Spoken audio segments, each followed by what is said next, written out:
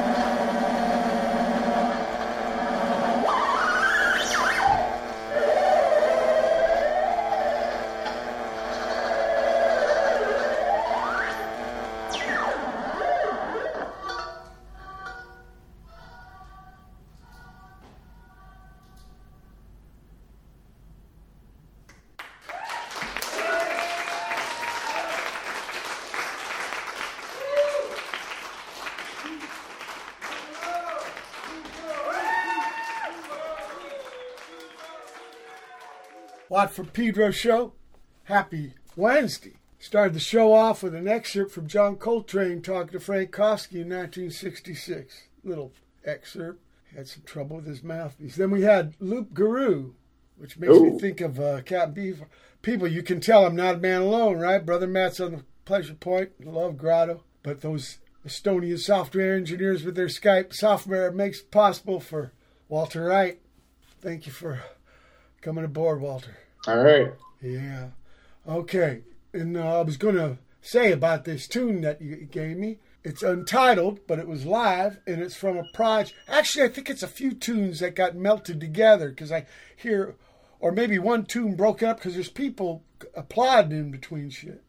And it's called, it's Captain, reminds me of Captain Beefheart, loup-garou. I don't know if there's any relation between the Proj name and the Captain Beefheart song, but... No, there isn't, actually. It just turned out to be a good name. The other person that I'm playing with is from Lowell, Cambodian, Satani Pen. I met her when she played in a band called Ralph Eats Dynamite. Yeah. She was a teenager at the time, and it was like a teenage punk band from up the street when we opened the gallery. So great. She was the drummer.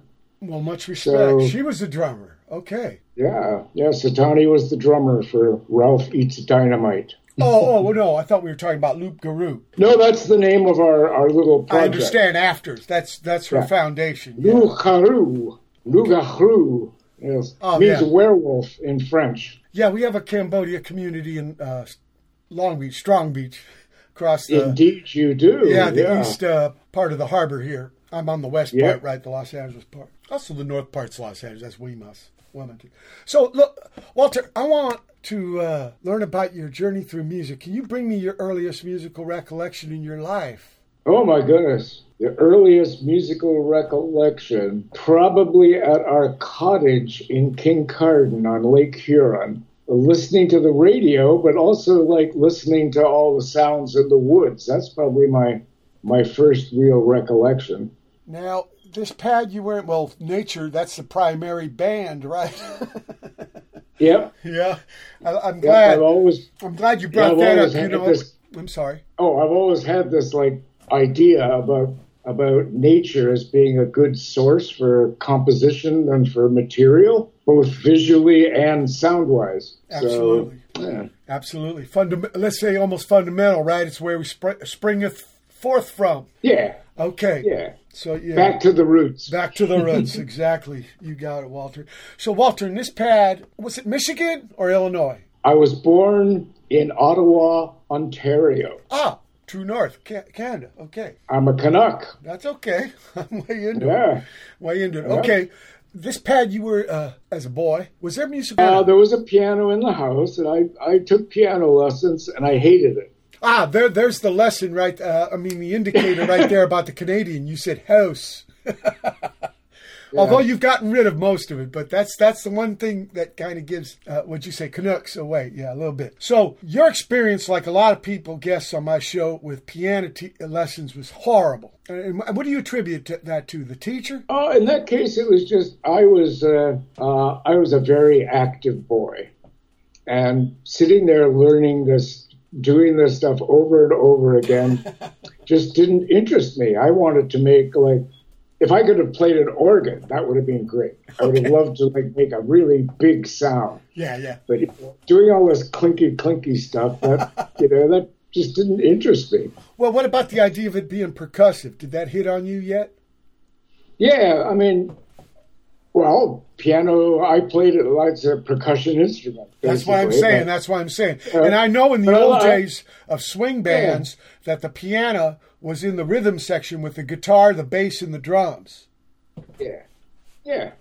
But I never really got that far because we were doing all this, lesson stuff. Yeah. But I like my friend, another drummer says, I like to hit things. Right. Because I was going to ask if you jumped on it and shit. What about the first record you bought with your own money? Well, let me see.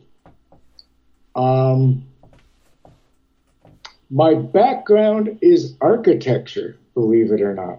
I believe it. Yeah. And then I went into video. And I was really interested in electronics. So the first instrument that I bought and assembled was a Surge modular synthesizer. Oh, no, I didn't mean instrument. I meant record, like music. Ah, so. Like when you were a boy, right?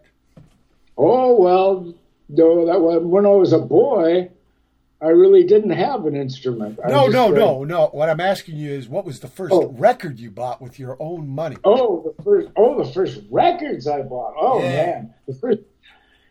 The first music that I really got into was, I grew up in Kitchener, Ontario, Western Ontario. It's an industrial city. Right. Yep. I know where it is. And we used to listen to Nashville radio. We used to listen to the late night blues show. So the first music that I bought were 78s. Ah, great. And we mail ordered them from Nashville. Okay. How much did they cost in those days? School, I ran a little dance down at St. John's Church on Saturday nights, and we played all of our 78s that we got from Nashville. So you were like a DJ. Yep. Now, I'm curious, Walter, how much did a 78 cost to get from Nashville to Canada? Oh, man, I can't remember. I remember they weren't very expensive. Yeah, but they're thick and heavy, right, compared to a vinyl. Well, 78, it's like that, it's a 78. It's like big vinyl and all that stuff. But more heavy, more thick, so I was just wondering if it... And the customs wasn't that much money? Nope. Customs was fine. I mean, you just couldn't get them in the record shops. You had to mail order that stuff. I understand. What was the first gig you saw? The first gig I saw? Probably again in Kitchener, because we were fairly close to Detroit. So when the musicians would come up along the shore of Lake Huron in the summer to play, they would often land up in Kitchener. So I saw Jerry Lee Lewis. Ah, great. Let's see, Bo Diddley. Yeah. I saw a bunch of those guys early on up in Kitchener, and it was a good town for them to play in because working class people came out and danced. Sure. We had bands at the roller rink. Yeah. What can I ask you about school, like grade school and junior high and high school? Were you in the marching band or the choir or shit like that? No, I wasn't actually. I played sports and stuff. I did that, but I really was not much of a team person. Okay. So, and then you went to college to do architecture, and then what made you get that synthesizer?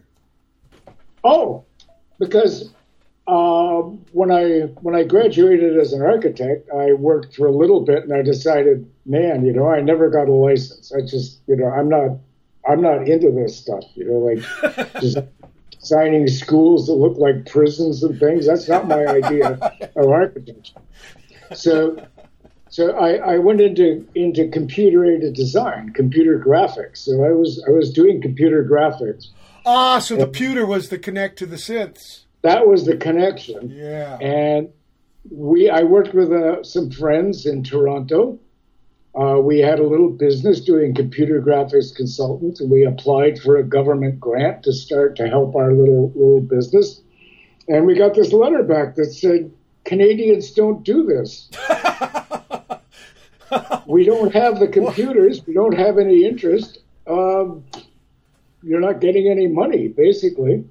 And about a week later, I got a call from New York City and a job offer. So that's when I moved to the States. You emigrated. About 1969. You emigrated. Okay. Yeah, I moved to New York, and I worked doing computer graphics, and I ran across a company there, my second year there, called Computer Image Corporation. And they did animated letters for Children's Television Workshop. So when the little letters came out on the screen, we did that animation. We did it with the Scanimate video synthesizer or computer, right? Okay. And I also was very interested in kind of electronic music at that point. So I was going out and listening to people.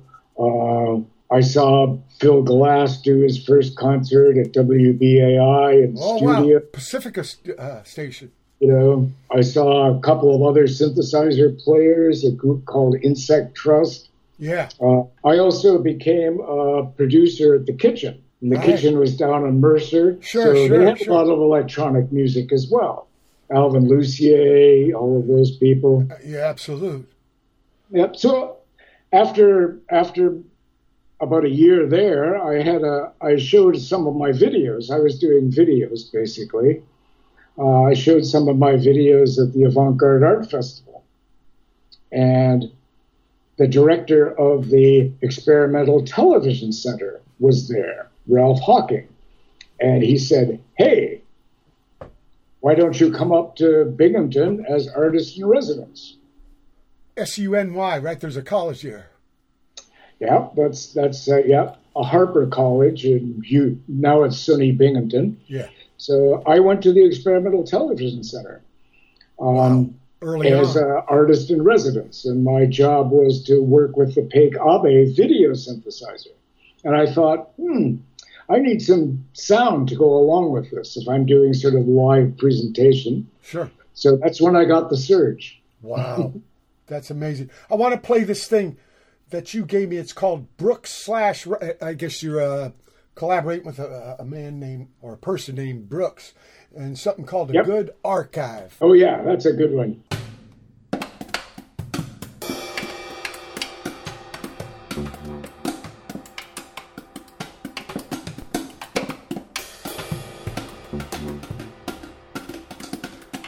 We started to try painting as soon as it became available.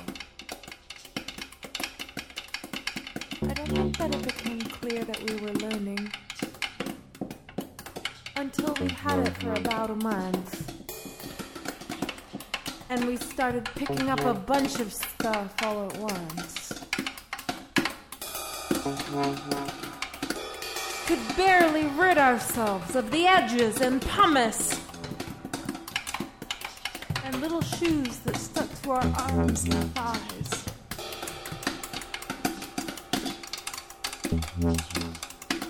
It was like we suddenly forgot everything.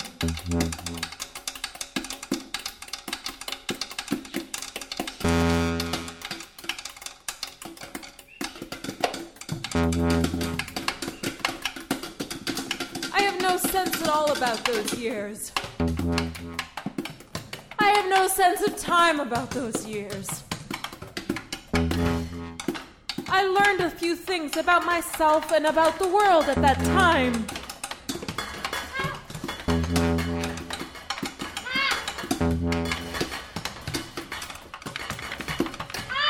We started to try paint as soon as it became available. I don't think it became clear that we were learning anything until we started picking up a whole bunch of shit all at once. Could barely rid ourselves of all the edges and the gravel and the little shoes which stuck to our arms and thighs.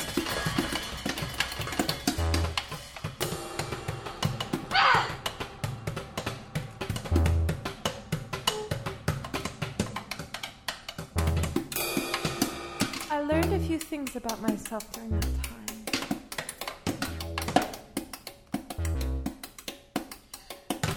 I have no sense at all about those years. I have no sense of time about that time. I learned some things about myself and about the world.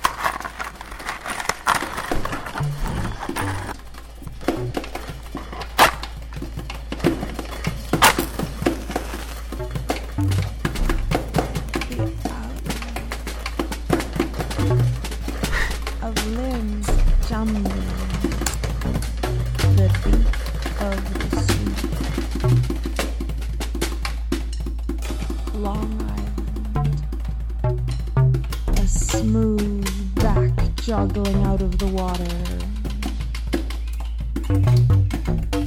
Jumbling. It wears like a $1 bin. Clothing that used to be interesting.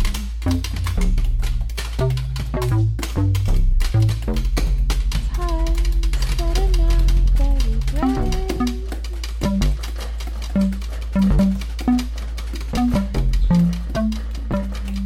How do you know when they change?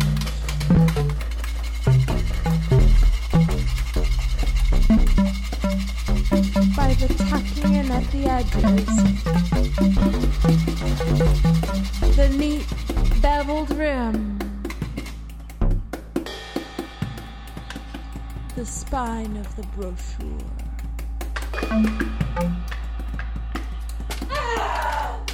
It's better not to read what you wrote. It's better to write in a book. Or is it better on the computer? I don't know. Someday, I shall do a great archive. Do a great, fat archive and lay down for the night. The chipped bathtub at 5 p.m. A big, greasy archive, dripping gelatin and splitting beans. Yeah, that's how I make it happen. I don't know if you remember, but there used to be a fat worm kind of toy, kind of like a donut, filled with glittering water. Maybe you remember. A hot blanket without a coverlet.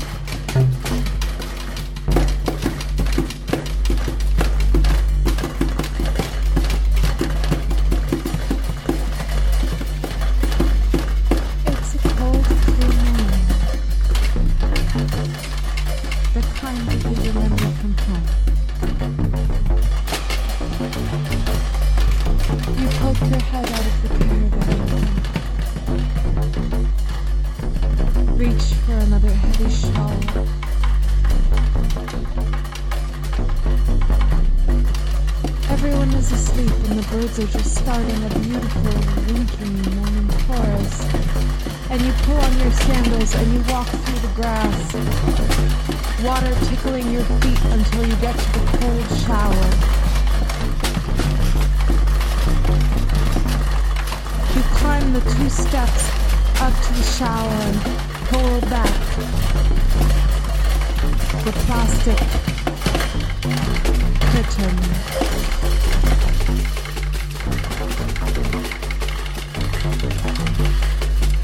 You climb in, turn the shower head 3 times to the right, pull off your dress and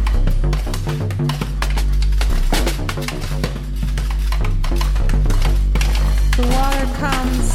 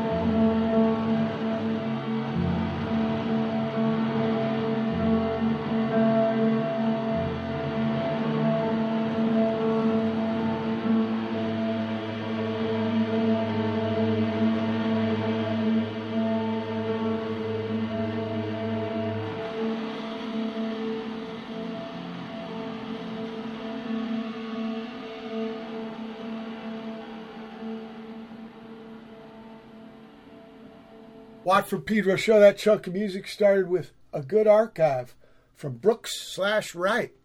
And then we had Untitled from Apocalypso. Ooh. Now, can we back up a little bit? Because you're a drummer man, too. And I don't... Where did that start? Where did that start? Actually, when I was at the television center, one of my jobs was to assist the artists coming in to work in the studio. So at that point, I met Carol Goss. Carol Goss is Paul Bley's partner. And that's where I met Paul Bley. Yeah. And as a fellow Canadian, we kind of hit it off. Yeah. And when Paul saw my videos, he said, "Walter, you're a drummer." Wow. And I said, "What do you mean I'm a drummer? I don't keep time. I don't do any of that stuff. I was still making like electronic sounds at that point." He says, "Here, listen to this LP." And he gave me an LP with himself and forget who was playing bass on that one. Dave Holland, maybe. And great bass man. And Barry Altschul. And he said, "Barry doesn't keep time either." Or Rashid Ali. Rashid Ali, too, I was going to say. So that was the first indication that I might pursue that. So it was like Paul Bley, "Make It Be So" command. Okay. So Walter, tell me your first drum set. What was it? Actually, I didn't have a drum set for a long time. I just did electronics. And then when we opened the gallery a couple of years ago, all of a sudden these drum parts started accumulating in the basement. And when I played with Satani in Loup-garou, she said, "Why don't you just put that together and make a drum set? We'll both play drums and we'll both do electronics." And I said, "Well, sounds good to me." Bitchin'. You know, they say trap set, right? Nowadays for you know what that word is? It's an abbreviation for contraption. Yes, contraption. Yeah. So it is whatever's in the fucking basement, right? Yep. So I really still don't have a complete drum set. I have various things. Basically, I have only purchased things like stands, when the old ones broke. all of my drum kit is, picked up from the basement of the old gallery. Well, I've seen like drum stands from the 60s and 50s. They're really tiny. You can't hit them too hard. No, and I can't I need something a little more robust. A little beefy. But you know what? The good thing is they're easier to carry around for the schlep, Yeah. That's amazing. So going back to the so you were playing kind of drum machine. Okay, you were using like what? Sequencers or oscillators to get beats going? Yeah, basically with the Surge, I was using the oscillators, and I never really used envelope followers or VCAs very much, but Surge had an output mixer that had voltage controlled VCAs built in. Yeah. So I just used the universal slope generators to set up rhythm patterns, and then I fed those to the oscillators, gave them a little expression with the filters, and then used the output mixer to do the VCA function. So I was doing basically that's how I generated my beats. And can I ask you about the keyboard? Some synthesizers ended up being connected to keyboards and stuff. Did you ever get into that? Never. Yeah. No. I still remembered my bad keyboard experience. That's what I was going to say. You want to go back to that chapter. Yeah, the only keyboards I ever used I used an Ensoniq for a long time, but as a sampler. Okay.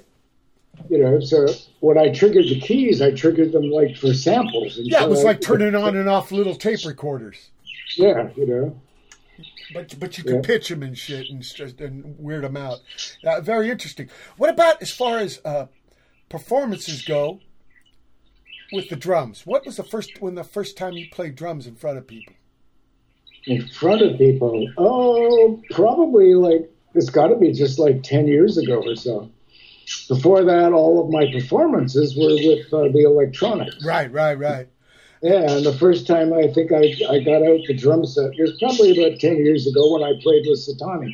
Okay. And how can you compare the experiences of performing in front of people, electronic, performing people with the drum set? Well, that's a really interesting question, and I haven't thought much about it, but now that you mention it, yeah, I mean, electronics, a lot of it's in your head, right? Yeah. So all of that stuff that I was doing was kind of in my head, so I wouldn't be playing with I'm only playing with what's between my ears, basically. The drums, yeah, which is really interesting. You play with your whole body. You're working on it.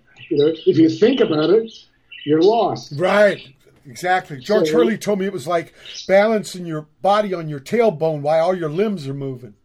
Yeah, that's kind of like it. And also, if you kind of like, because I never played with a real band that counted or anything like that, I was more interested in like reacting to the sounds that I heard from the other people. So, and if you think about that, because I did a lot of improv, yeah. If you think about it, you're already lost. Right, you're behind. It has to come without thinking. Absolutely, you got to feel it, right? Can I ask you, who are your friends singing in the background? Oh, on which? Oh, that's George. That's okay. George the parakeet. Yeah, beautiful. Yeah, beautiful. George is on a lot of my recordings. And so it goes in with that thing about like kind of nature being a source. Yeah. Yeah. And George is, I mean, parakeets really like noise. So George has always been part of like the studio.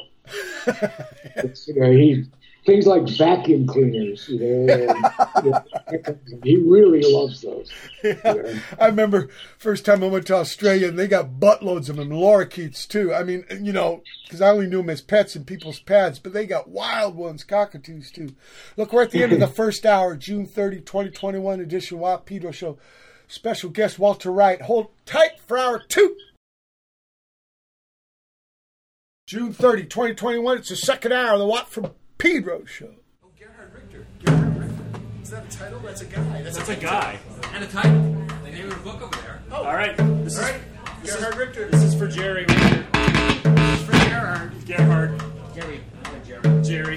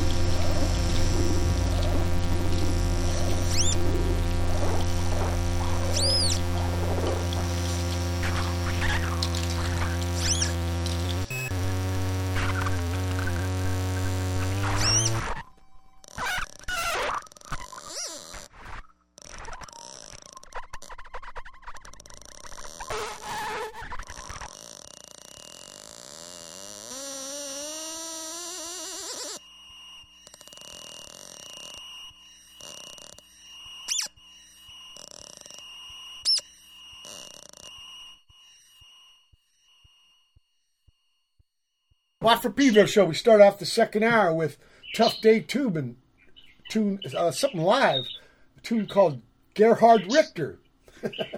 And then after that we had If Bwana with A star does it. So I was trying to think of what fucking cuss word that is, but can't think of it. And then finally robidoux / wright with Untitled. Yes. Enlighten us to this stuff, Walter.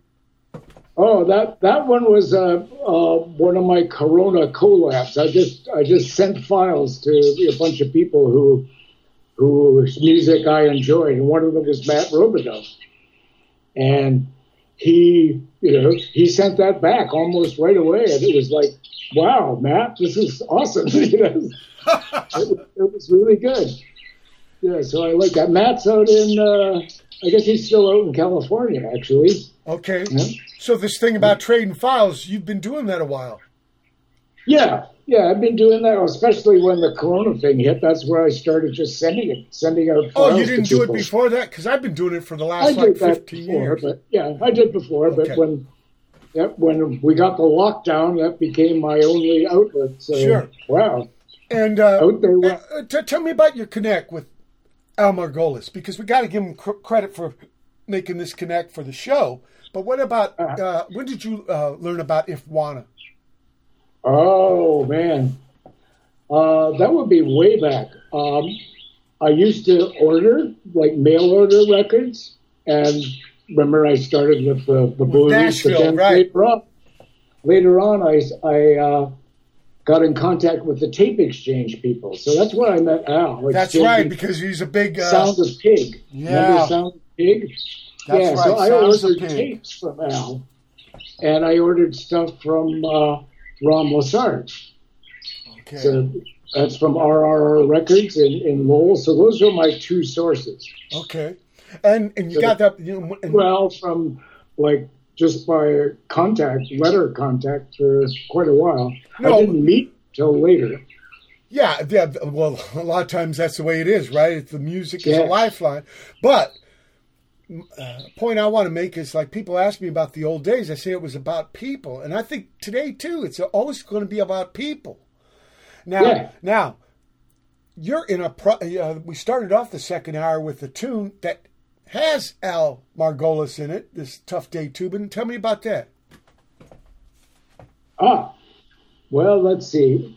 Al and I, we started playing together, of course, because he lives not too far away from me in New York, Chester, New York. Chester. So we started playing it with different people, and at some point we decided we would like to go out and do a little tour. And that song that you heard, that was what we did was we got people in the audience. We were playing at the Spotty Dog. Oh, yeah. In Hudson. And we got people to give us song titles by looking at the books. So they could give us a song title by either using the title of a book or an author or maybe a quote. And that was Gerhard Richter. Somebody from the audience gave us that as a song title. Okay. So we then, because we had no real songs, but we made them up on the spot. Yeah, I think it's called improvisation. No? Yeah. Okay. And there was another member in the band, right? Too, also. There was Al, myself, Steve Norton, who's a reed player from Boston. Sure. When I first came to Boston, that was one of the first bands I saw, was Steve Norton's band, Debris. Yeah. And Debris played for about a year and then disappeared completely. And then I ran across Steve Norton maybe 6 or 7 years later in the improv community. Uh-huh. And he played with, was one of the musicians that were part of Ensemble on AD and Body Drama, which was a mixed group of dancers and musicians. Interesting. And that's where, I got to talk to him. And he said, my degree's in music, and I wanted to be a professional musician, but after the first year where we traveled all over the country with Debris, they sent me a check for $400. Okay. At that point, I said, fuck it. I'm not doing this. I'm just not doing this. And he dropped out for a period of years. And then he said that he came back. But he came back like on his own terms. Okay. I want to play this thing you sent me called lalande/wright.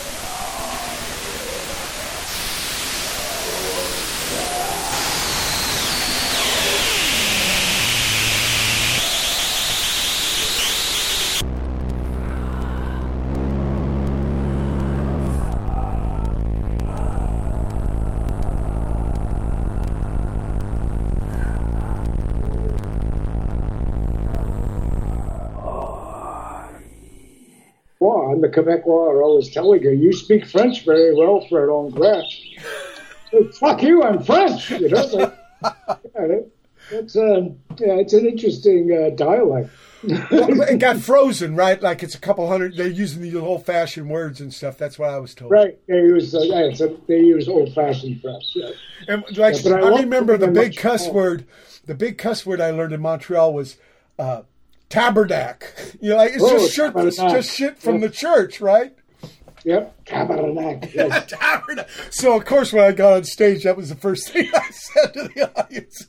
Yep. Well, Emmanuel has a really interesting space in La Havre.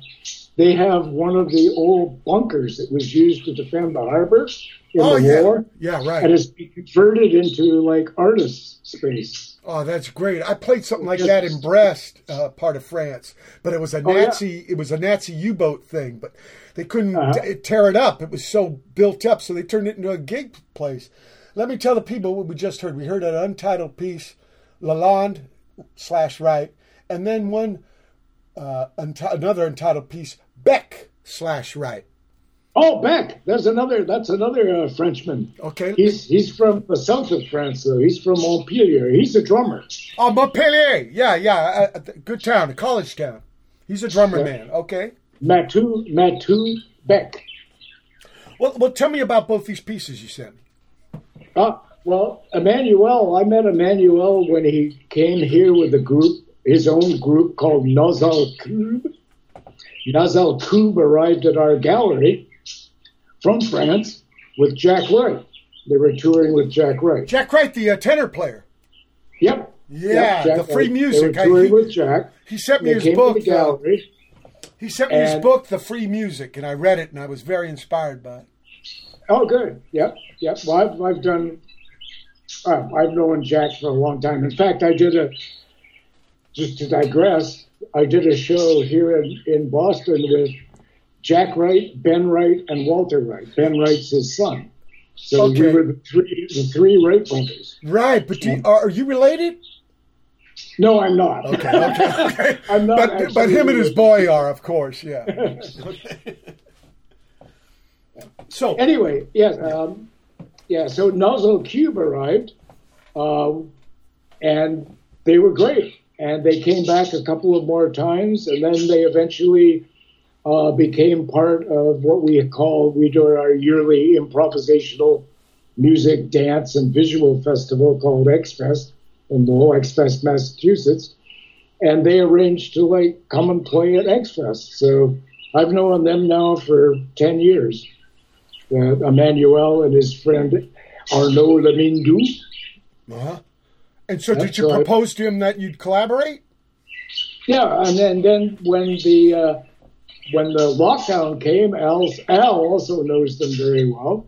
Yeah. He said, "Wow, we got to send some files to Emmanuel and Arnaud." So there's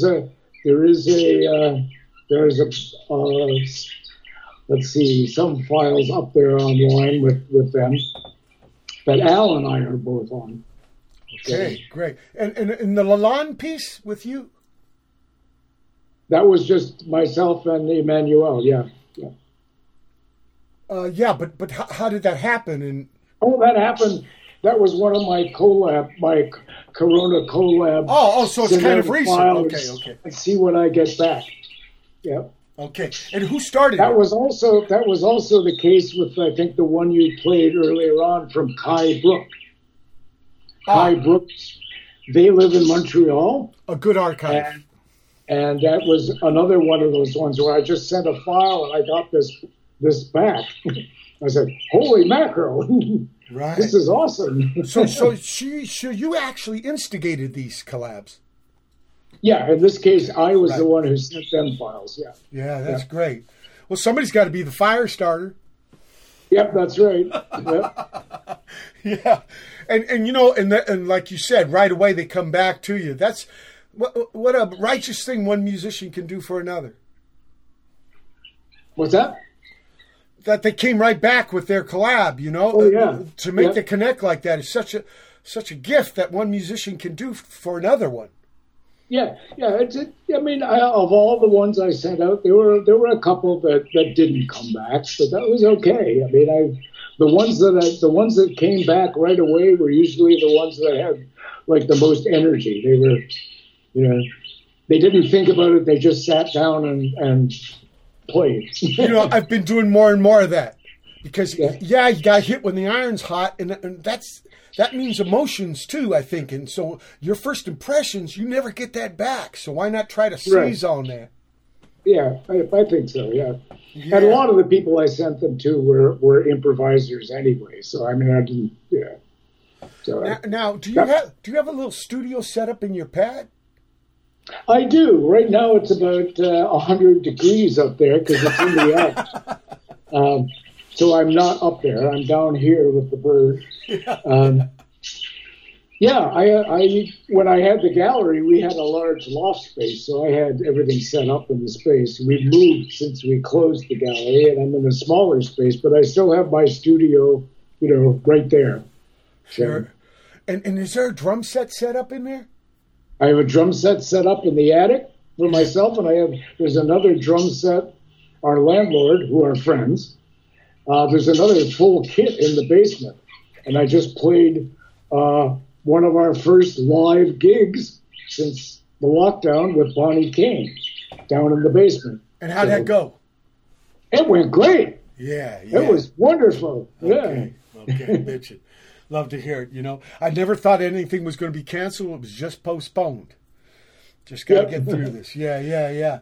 And when you're composing, do you have any kind of like scores? Or sometimes I do. I've actually been working on that with a couple of different people. I've been trying to generate scores based on observations of the real world. So, kind of like a sound walk. Yeah. I do a visual walk. So I go out and I do that, and then I often use the sort of the way that goes together. I translate that into a score for sound.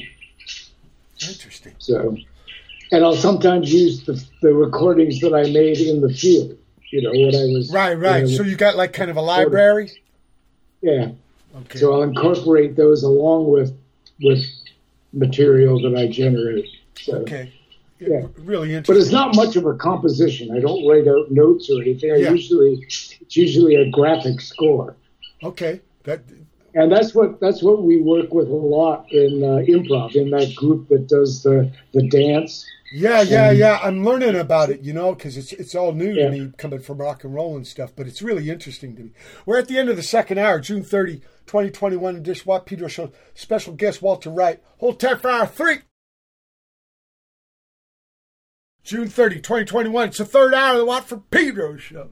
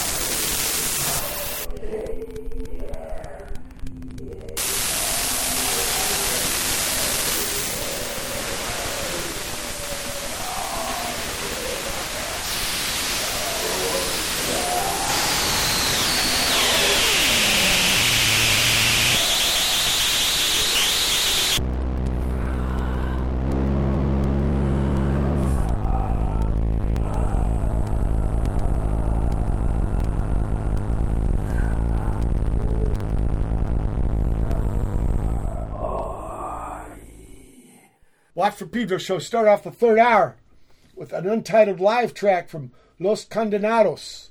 And then we had Elka Bong, which I think is Al Margolis connected to. A tune called Minus. Enlighten us, Walter, please. Well, let's see. I'll start with Los Condenados, because that's the... You've already interviewed Andrea Pensado. Oh, yeah. Right? She's great. Yep. So Los Condenados was Andrea, myself, and Sid Vasilenko. She's Argentina. And yeah. He's the man who plays the bamboozle. Right, the bamboozle. Which is basically a bamboo soprano saxophone. Right. Yeah. And he plays it with kind of like, just such energy. Yeah. So playing with Jules Vasilenko, sorry, playing with Jules and Andrea was like hanging on, trying to keep up because the two of them are such high energy, right? Yeah. Yep. I remember we did a show at the White House in the basement. It was a venue in Jamaica Plain.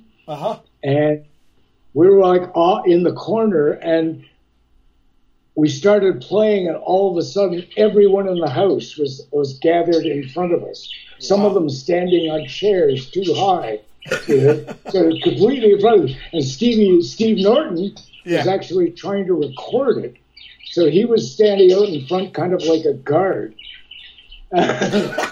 Sentry. At one point, some guy landed in my lap. I was playing the circuit board. I was playing the board weevil. Yeah, but yeah, that was high energy. That was really board weevil. Board weevil. The board weevil, yeah. Mm-hmm. Explain, please. Well, I actually switched to that because when you play, like I said, the electronic music was kind of between your ears, right? Right. Because when you were working with a synthesizer.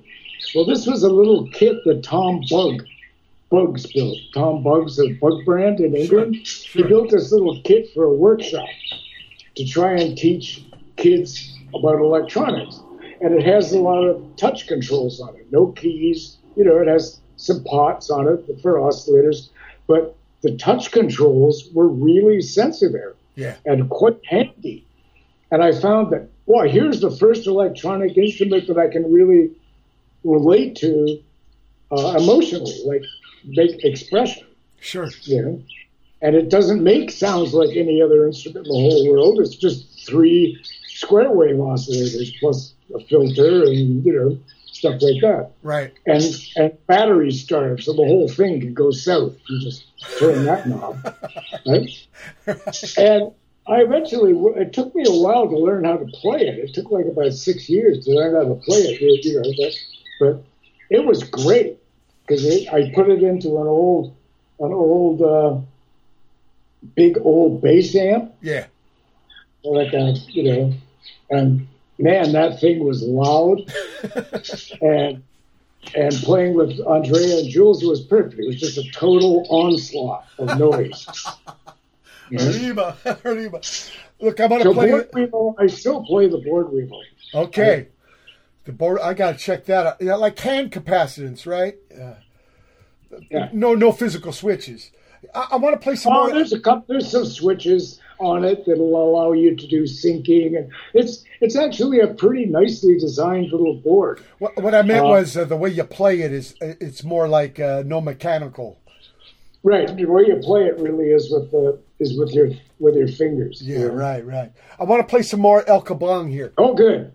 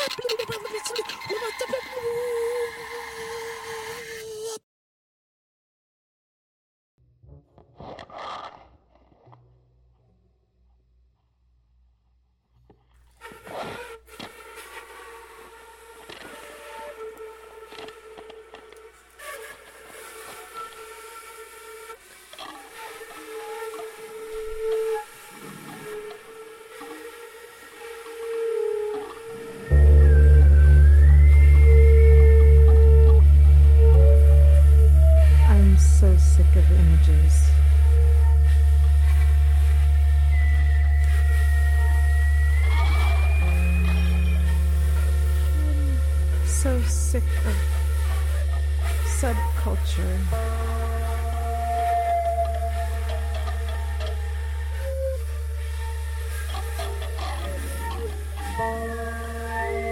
A salad of futures.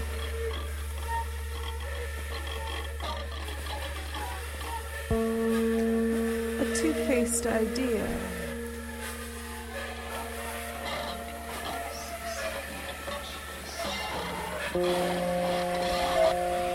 You will lose track. You will sleep all over the place. Your skin will be thick with wool and chills will light on your shoulder. Where there's a chip. In wreck and fantastic excess.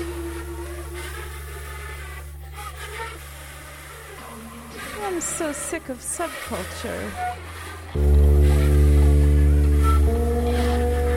A salad of futures. A two-faced idea.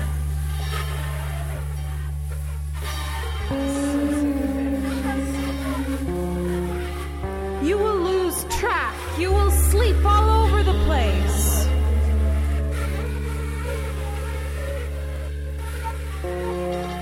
A new visitor. Our friend's birthday.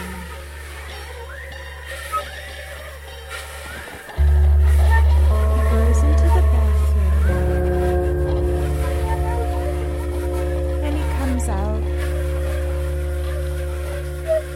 eyes all bloodshot.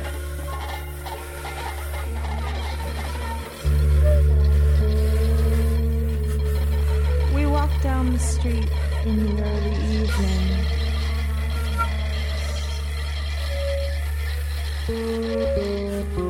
We brought our wine with us from dinner. And I just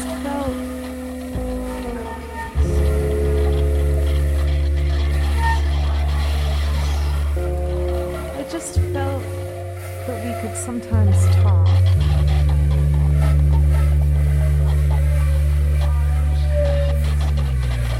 In wreck and fantastic excess,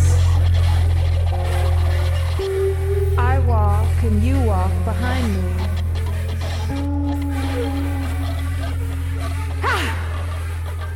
And we are just talking about one another.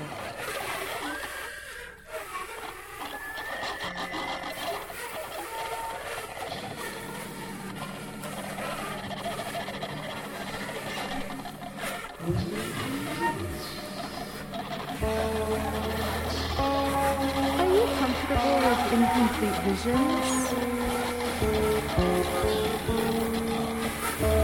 Do you have the right aesthetic for this?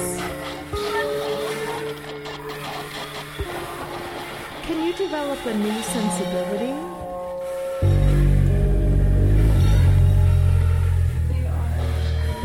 Do you have a politics of having to know everything?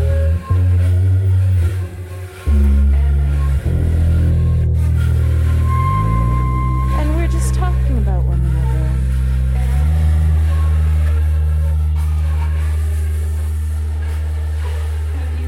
Do you have comfort with discomfort? Do you need to lose everything? Can you lose everything?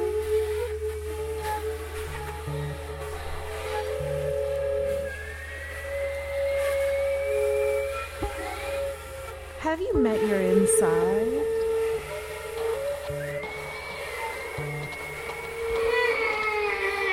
Do you know that name?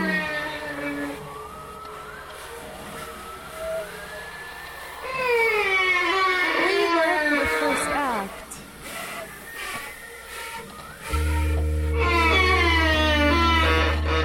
Is that a slaughterhouse or a bedroom? Have you looked up Mount Saint-Hilaire?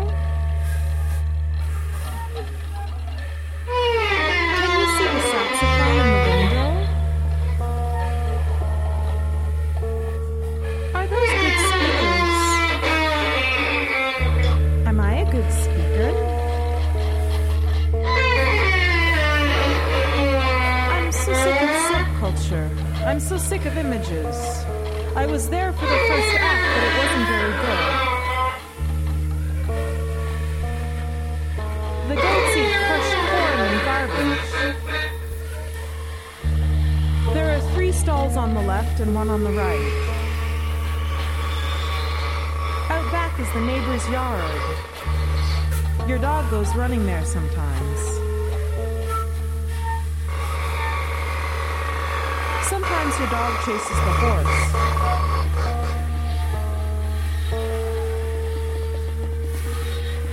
Is that a good speaker? Are you sick of images? Are you ready for a new image? Do you have comfort with discomfort?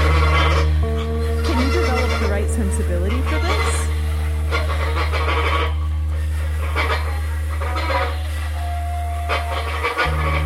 Are you okay with a partial vision? Have you been up to the 2nd floor? Were you there for the first act? It wasn't very good.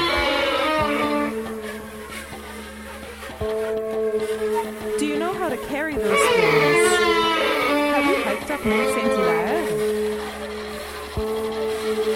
Is that a slaughterhouse or a bedroom? Can you see the saxophone in the window? Are you a good speaker? Were you there for the first act? Is that a slaughterhouse or a bedroom? Your Your dog goes running there sometimes. There are 3 stalls on the left and 2 stalls on the right. The cows eat crushed corn and garbage. Is that a slaughterhouse or a bedroom? Have you hiked up Mont Saint-Hilaire?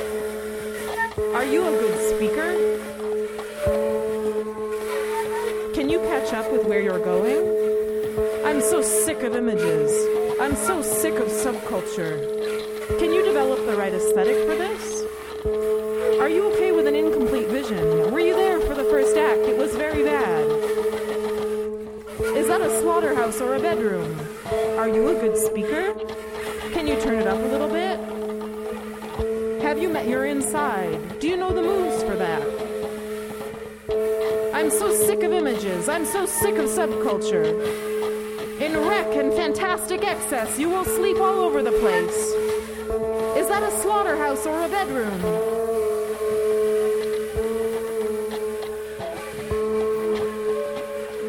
What I say is you will lose track. You will sleep all over the place. Your skin will be thick with wool and chills will light on your shoulder where there's a chip shinier than the plate that threw itself in wreck and fantastic excess across the living room to break and put the fear of God into me. Is that a slaughterhouse or a bedroom? There are 2 stalls on the left and 3 stalls on the right. Your dog runs there sometimes. The cows were fed crushed corn and garbage. Have you hiked up Mont Saint-Hilaire? Can you see the saxophone in the window? Were you there for the first act? It wasn't very good. A face emerges from the bones. I walk and you walk behind me, and we are just talking about one another. A face emerges from the bones. Yes, we are talking now. A face emerges from the bones. I walk and you walk behind me, and we are just talking about one another. I think this jives very well with the politics of not having to know everything. Are you okay with an incomplete vision?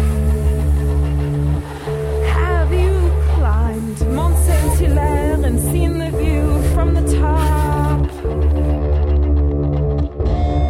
Were you there for the first act? It wasn't very good. Just a two-faced idea. Just a two-faced idea. Just a two-faced idea.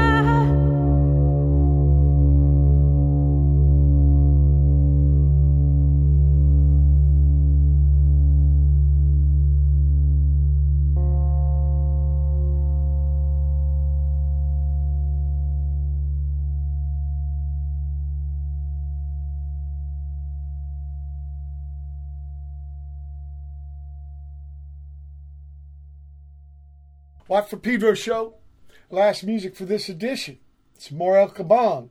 IDM, one piece, and then KY, which could be short for Kentucky, or it could be KY jelly. I don't know. Enlighten us to elka bong. Al Margolis again, right? Yep, Al Margolis. Yep. Well, how did it come together and how did it develop and all that? What's the nature of these pieces? These pieces, these came out recently, and again, these were pieces where we sent files back and forth to each other. Okay.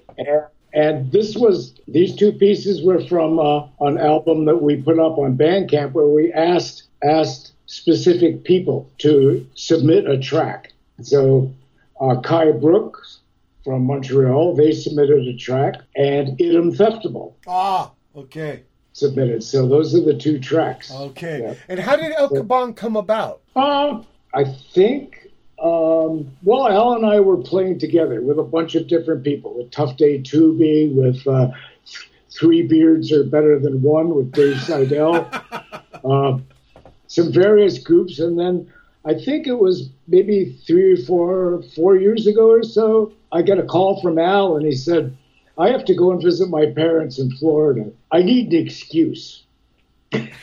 Let's do a tour.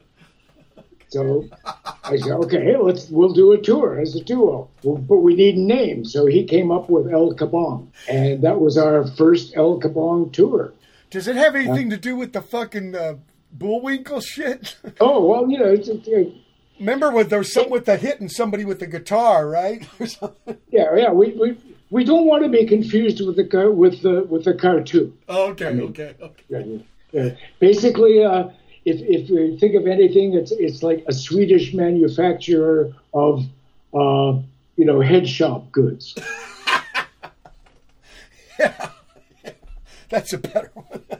Elka bong. Yeah, the bong. Elka bong, yeah. Right. Bong. It's actually spelled with the H from India, right? It was a soup from like 2,000 years ago with mota in it. So what's the process? When you and Al get together, you collab, like, who goes first? That's an interesting question, isn't it? It's actually, that comes up in Contact Improv, in the dance thing. And Steve Paxton talks about mutuality. In other words, you're both standing there. Yeah. Well, I'm supposed to be reacting to something, do something. Yeah. So somebody has to start. Right. So somebody starts, and then it just takes off from there. So quite often, Al starts. Okay. But if you've ever played with Al, yeah. No, I haven't. He plays very quietly. Okay. So you might not even know he started. Yeah, so sometimes we both just kind of start very quietly, right. And then we realize that we're both playing. Okay. And then it takes off from there. Right. Yeah. And so you're trying to build an interesting conversation. Yeah. That's exactly it. Yeah. It's a little different with Tough Day Tubing because usually Matt, Crank Sturgeon's in the lead, and he's doing a lot of talking with the audience. So we generally follow his lead in that band. He makes up song titles, and away we go.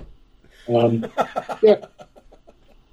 But with Al, it's kind of, it's mutuality. We kind of just start a conversation. Right.